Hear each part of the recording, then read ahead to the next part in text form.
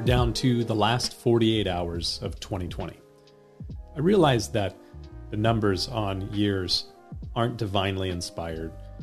They are the creation of man and don't really hold any great significance. But coming into 2020, a lot of people were anticipating great things. There were a lot of pastors and churches giving messages at the end of 2019 and the beginning of 2020 about vision and all kinds of new, ambitious plans. A lot of people had big plans and great expectations for this year, and virtually none of those things came to pass. I didn't really begin 2020 with a huge, insightful vision for myself, my family, or our church, but myself and our leadership were preparing for a busy year of ministry and growth within the church. And virtually none of those things came to pass. In many respects, 2020 will go down as something of a lost year for a lot of people, a lot of organizations, a lot of businesses. 2020 will be a memorable year, but not because of great and wonderful happenings. I think a lot of people, myself included, are somewhat happy to say goodbye to 2020 in a couple of days.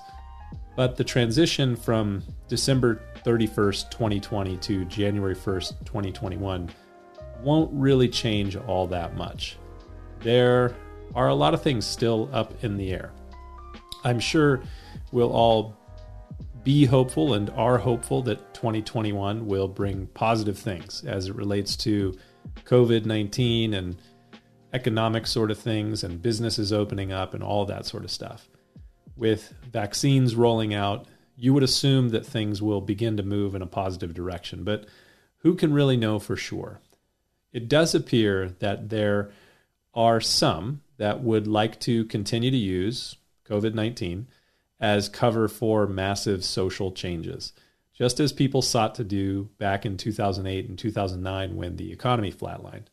You can always count on some to try to take advantage of a crisis and to use it as a predicate for all manner of schemes. It's not the least bit surprising that people have done so and are doing so and will continue to do so with this situation, if for no other reason than to take over the toilet paper market. In addition to finishing 2020, I am today finishing reading through the New Testament again with reading Revelation 22. Friday, I will begin again with Matthew chapter 1 at the beginning of the New Testament. Whether or not you are a churchgoer or a Christian, I would encourage you to consider reading through the scriptures, reading through the New Testament as well. If you've never read through the Bible, you should at least read through the New Testament. You probably have all kinds of opinions about the Bible, and it would be pretty absurd to have a lot of opinions about it if you've never read it. So consider reading it. Check it out. And maybe look at thelisteningplan.com, something that we created from our church to help you do that. Anyway, I've talked with a lot of people in 2020 that have been troubled by the virus, troubled by the government response to the virus, troubled by the reactions of their family members, friends, coworkers, and neighbors, troubled by the racial tensions and riots that we saw this year, troubled by politics, politicians, and elections.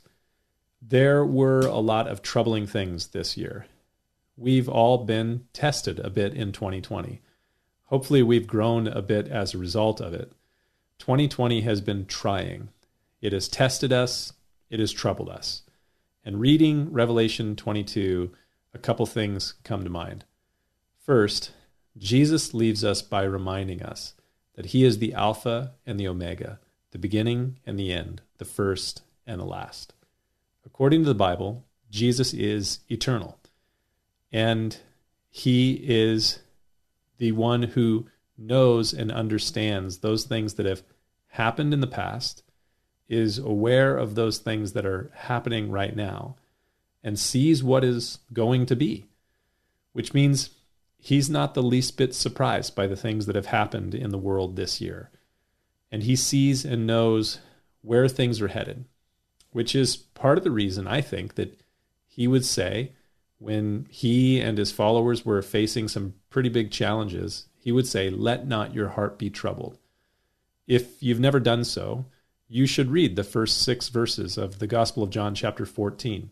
Let not your heart be troubled. You believe in God, believe also in me. In my Father's house are many mansions. Were it not so, I would have told you. I go to prepare a place for you. You can read the rest on your own, but it's a really good and important passage. And the command that opens that passage, John 14, verse 1, is a command from Jesus. Let not your heart be troubled. So that's an important thing to consider. The second thing that stands out to me in reading Revelation 22 today are the final words of the chapter, which are also the final words of the book of Revelation, which are also the final words of Scripture. The grace of the Lord Jesus Christ be with you all. Amen. That is, I think, a great word to end 2020 with.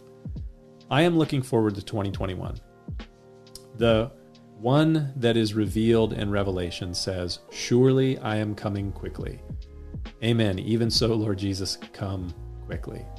But until then, let not your heart be troubled. The grace of the Lord Jesus Christ be with you all. We'll see you next year for season 2 of Coffee Time. Have a good weekend.